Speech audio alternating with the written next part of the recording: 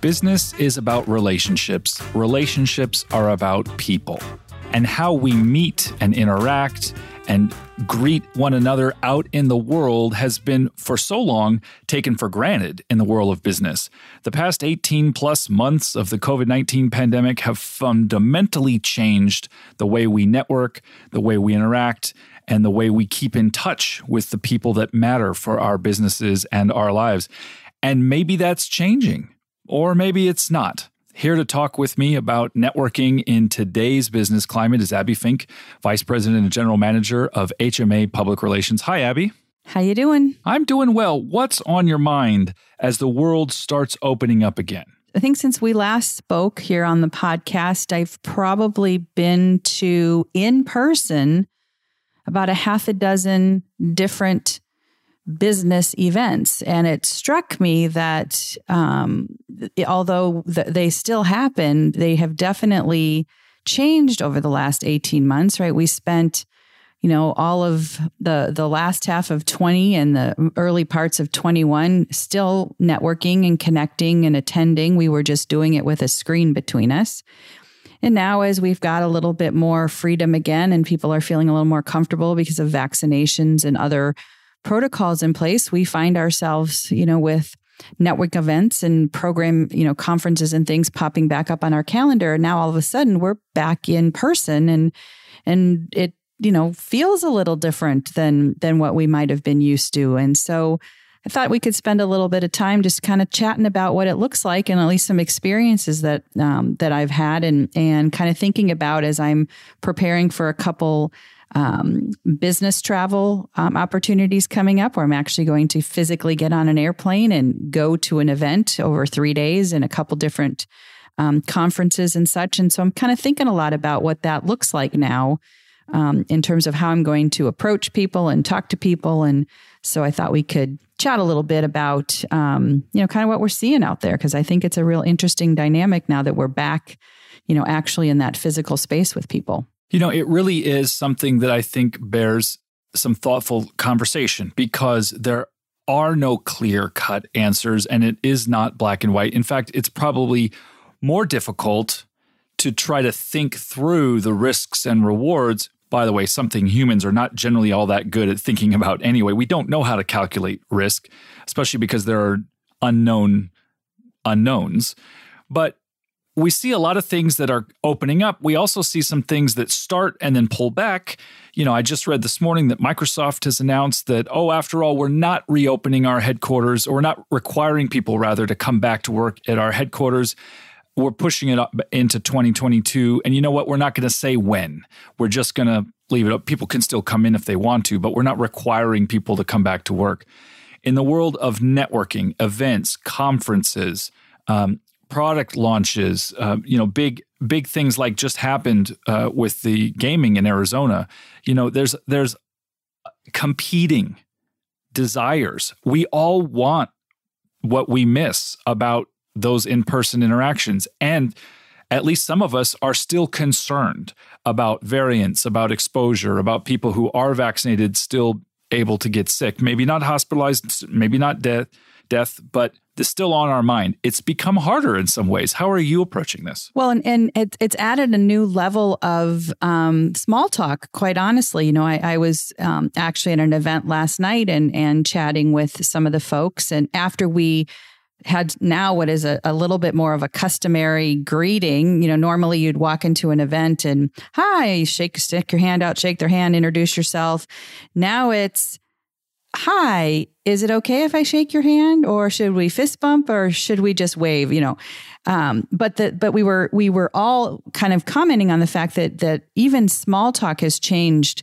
There were some standard things you'd go to, right? What do you do for a living? How long have you lived in Arizona? Where do you live? Sort of customized or standardized things like that. Well, now the conversations are a bit more customized and reading the temperature of the room, not the physical temperature, but the makeup of the individuals that are there. Do we talk about COVID? Do we talk about the impact that it had on our business? Do we ask the question about vaccination or not, or philosophies about mask wearing or not. And what do we do if the answer is on the other side of what we think? Do we dive into that discussion or do we leave it alone? If you go back just a few years, topics like politics, money, religion, those were kind of off the table. You sort of stayed away from them. They were not, you couldn't really have those discussions unless you knew for a fact you were in a like-minded group. Well, now those are for everybody to talk about. And this is an added level of that. And so, I find myself asking the question, is it okay if, and then, if I shake your hand, if it's somebody that I happen to know and have had, a previous relationship with, it's not uncommon for me to give them a hug if I haven't seen them for a while, but there's a bit of hesitation there before I do that. And even in sort of proper protocol in terms of invitations to these events, that it's not just an RSVP, it is a checklist that you agree to in order to attend that event. You agree that you have been vaccinated or have a negative test and haven't been around anybody, and you will agree to wear a mask if that was the request of the host of that event. And and you, as the person planning to attend, you step back for a minute and say, am I willing to do this in order to get to this particular event or conference or whatnot? And I'm finding that, as we're talking with our clients that are all, especially in the nonprofit sector, that are all trying to think about what will fundraising events look like? Where will we, do we plan one? If we plan one, do we plan for it to be in person? Do we plan for it to be hybrid? Do we plan for it to be completely virtual? If there's any point in the planning that means somebody's going to be in person, how much of these protocols can we require in order for somebody to attend? And, my answer is you require what you need to make you feel comfortable about doing it. Don't worry about the guest. Worry about what is in the best interest of your organization and set those guidelines. That individual will make the decision themselves whether they go.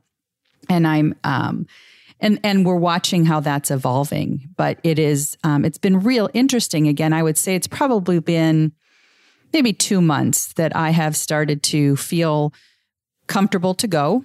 That the places that I am being invited to attend and recognizing what those hosts have been doing in order to protect their the guests that are coming to theirs. And then, in my mind, what am I going to talk about when I get there? What are going to be some of the things? Because I don't always want to talk about certainly not all the negative impacts of COVID. I'd like to think some of us are experiencing some positives in our businesses now, as things are getting opened back up again, and that travel might be back on people's agenda. So I think there's some new nuances there about what we can and can't talk about. But it was even as far as, do we hand out business cards anymore? Because, well, they had become a bit antiquated even before this. So many people are working from home. They may not have as much of an office environment anymore to store the business cards. I refer to that as the Rolodex. Some of you may or may not remember the Rolodex, but where you put your, the business cards and stuff. I call it the gallon Ziploc bag. Okay. It could be a gallon Ziploc bag. It could be a drawer somewhere. But, that's a custom, or a common occurrence. You walk in again when you network. Hey, do you have a business card? Or can I give you my card? I'd like to follow up.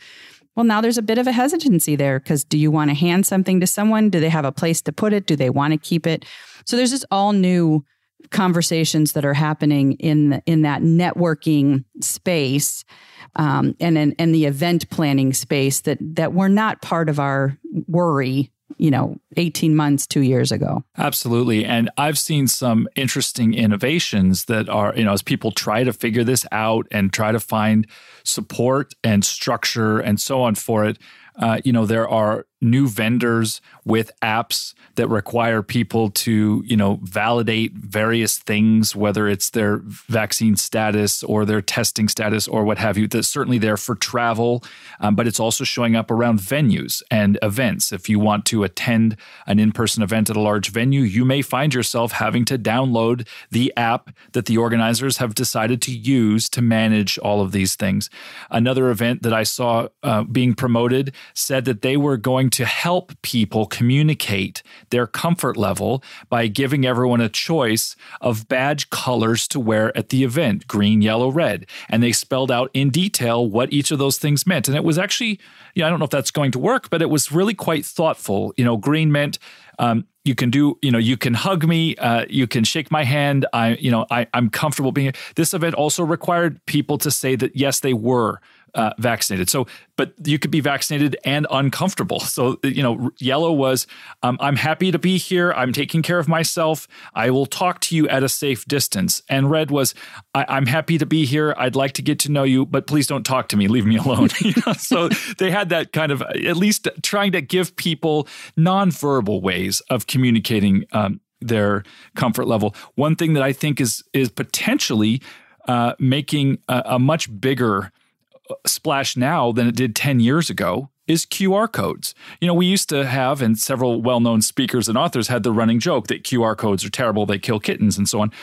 But actually now that everybody's phone camera natively reads QR codes, I think making yourself a little badge that has a QR code on it and that links directly to your LinkedIn profile. Of course, LinkedIn has this built in their app. You could do that.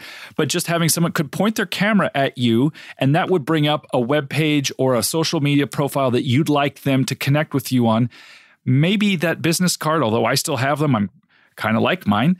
But maybe that's becoming less relevant. And certainly we don't need to hand each other physical things when we could just at a distance point our camera and away we go. Yeah. So lots of interesting innovations. And, the idea that the host of the business networking event or the conference or the fundraiser has these different things at their disposal to be able to offer to their guests is brilliant, right? That it, when think about if you plan a luncheon, a fundraising luncheon, and you ask for your RSVPs and you ask them, who else will be seated at your table? Do you want the beef or the fish or vegetarian? And we've evolved that, right? Because now we offer the vegetarian or the vegan option or, other various things to accommodate, the dietary needs of our guests. And so there very well may be this opportunity to pre-upload your contact information. And here's the QR code to download all of today's attendees. Or, the approach, I love red, yellow, green. That's a clever way to do it. And it doesn't then ask anyone to have to say it. It just is very visible that this is what's in place. So I think from the event planning perspective, there really are some amazing new options out there. And I see them being applied not just in the business environment either, right? They're definitely more in social and entertainment.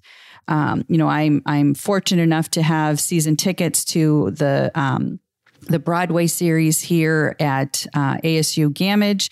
And for the last couple of weeks, there have been a whole laundry list of things that they are doing to protect the health and safety of their patrons and what, as guests, as ticket holders, we agree to abide by in order for us to be in the theater.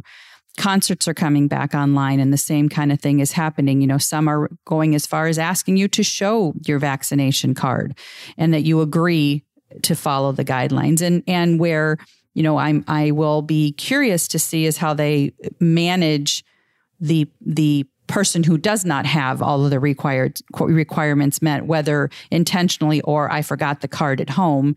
What are they going to do about that? So there'll be some interesting, maybe we can touch on that again about what's changed in that environment as more and more things are happening. But, football games and theater and concerts and such that are really looking at ways to continue to be open and accessible, yet safe.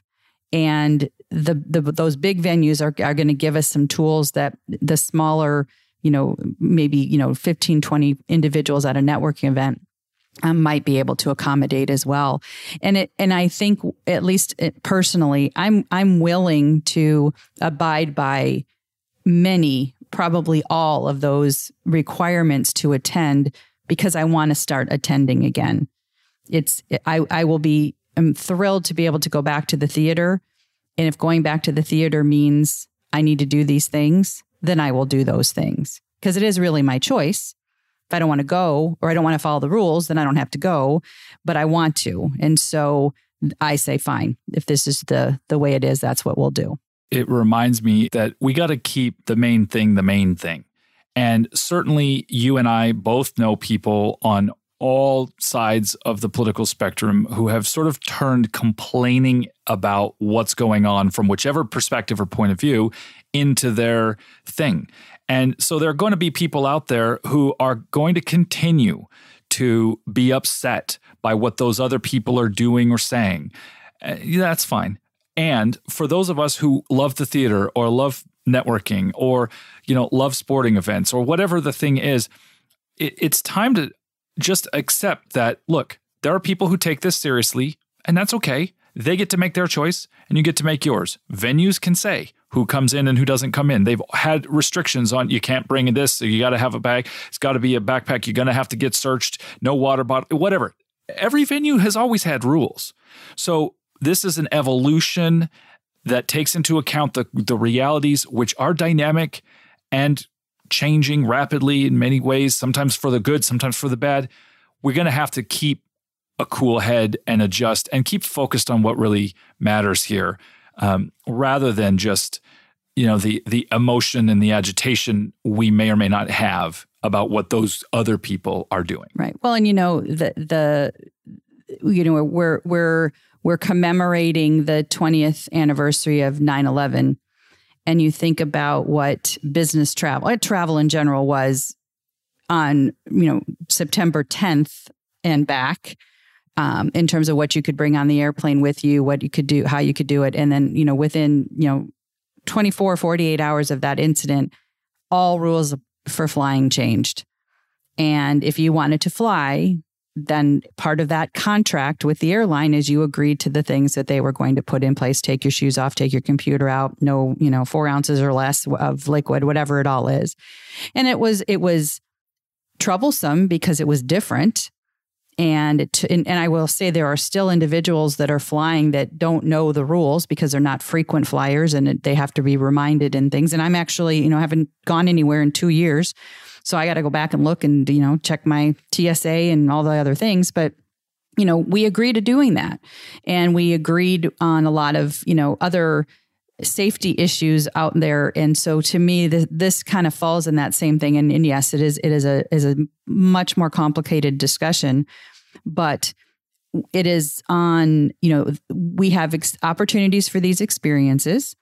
Whether they're social, entertainment, business, but we have opportunities to attend these things and make choices by what we want to do and don't do, as do the hosts of these particular events and programs. And it is, I say it's a contract. It's not a signed document, but it's a contract between the host and the guest that you will abide by what we've set out. I mean, really the same thing if you come into my house. There's certain rules. I don't want you to smoke in my house. I don't care if you're a smoker, but if you're going to, you need to go outside. It's my house. It's my rules. And that's kind of where this, to me, sort of falls into.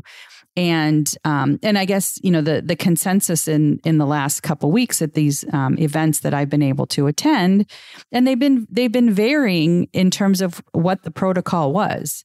I mean, I was I've been at very large events that was honor system. And if you felt more comfortable, wear a mask, but no requirement, no mandate. But they made it very clear that they would respect how you wanted to be there, hand sanitizer and other things. But there was no guidelines.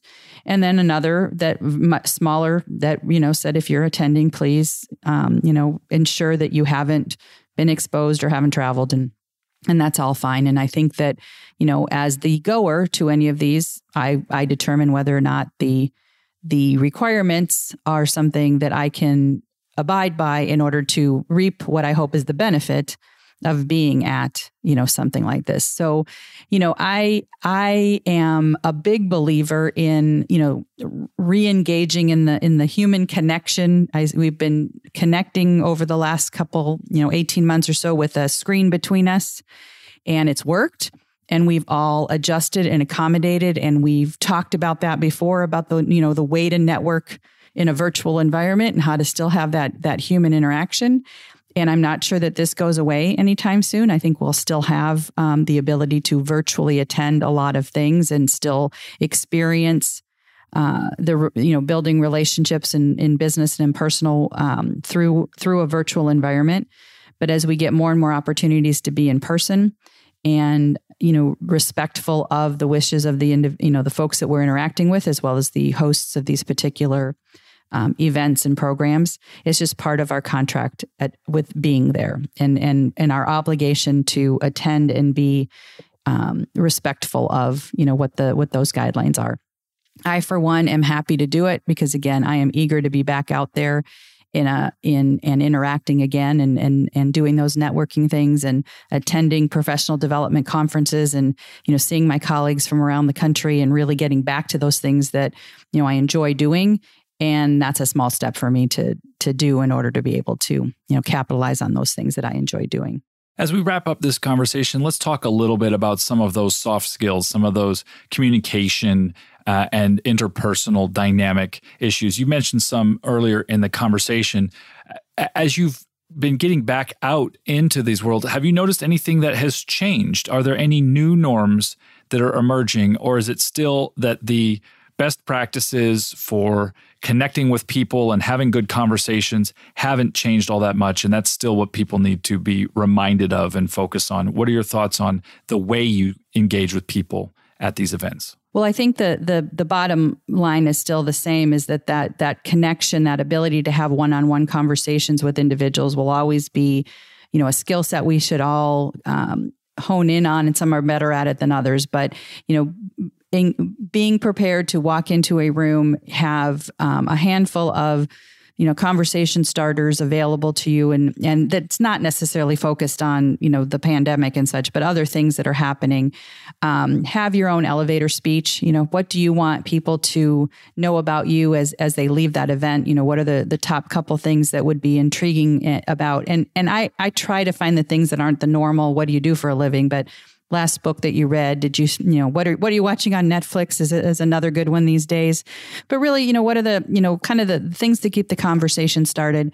Move around the room a little bit, focus on, getting to know a couple of individuals at a networking event, and then really what the follow-up's going to be.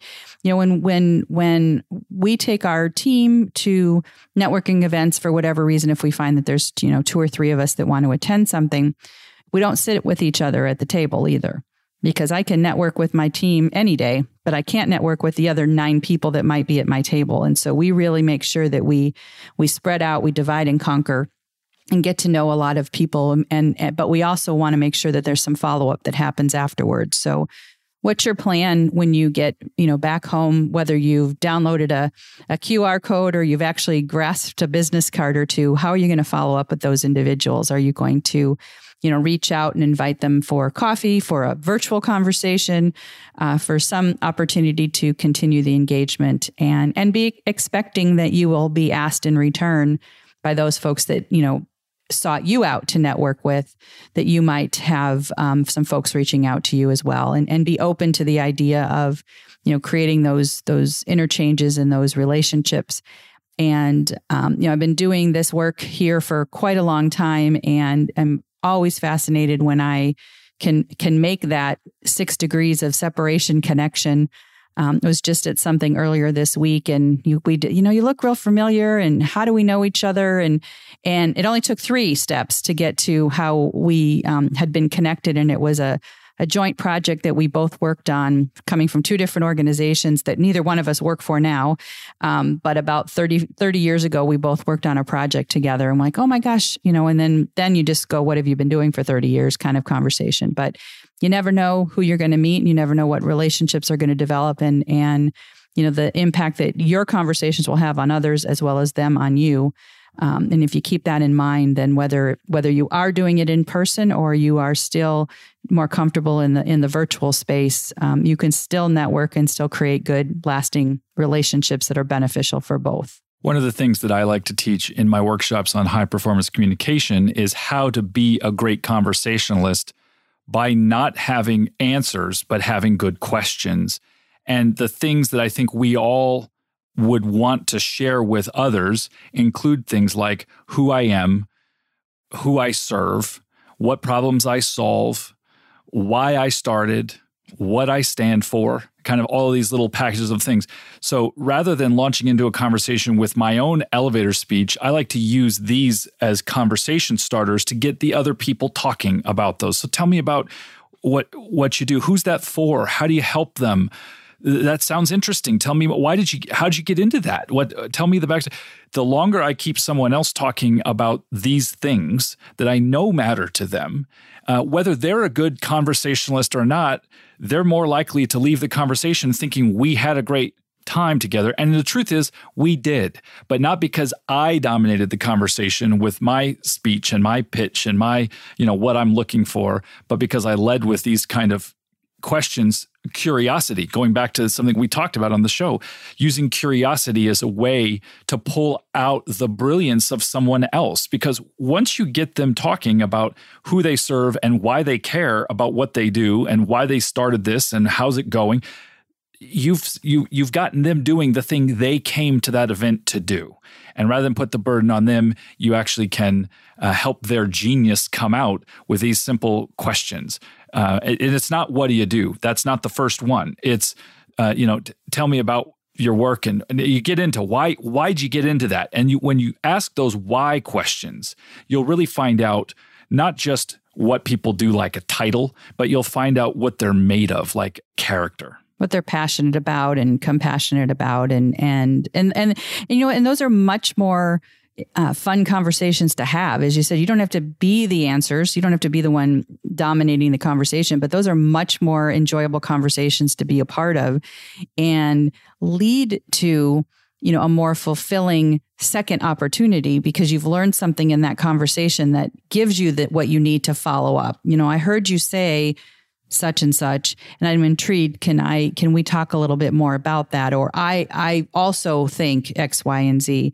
But I think, and I think about some of the things that I've learned that have, really nothing to do with the business world, but more about what the individual is like in terms of, recommendations for restaurants or books that they've read or movies that they've seen, or, just an interesting article that, and good networking is, capturing all of that information and then finding a place for it. And, I think about how, I have more books in my shelf than I probably need to have. And most of them have been on a recommendation from somebody that's based on something we talked about, said, I think you would enjoy such and such. And so we go into those conversations with things to offer.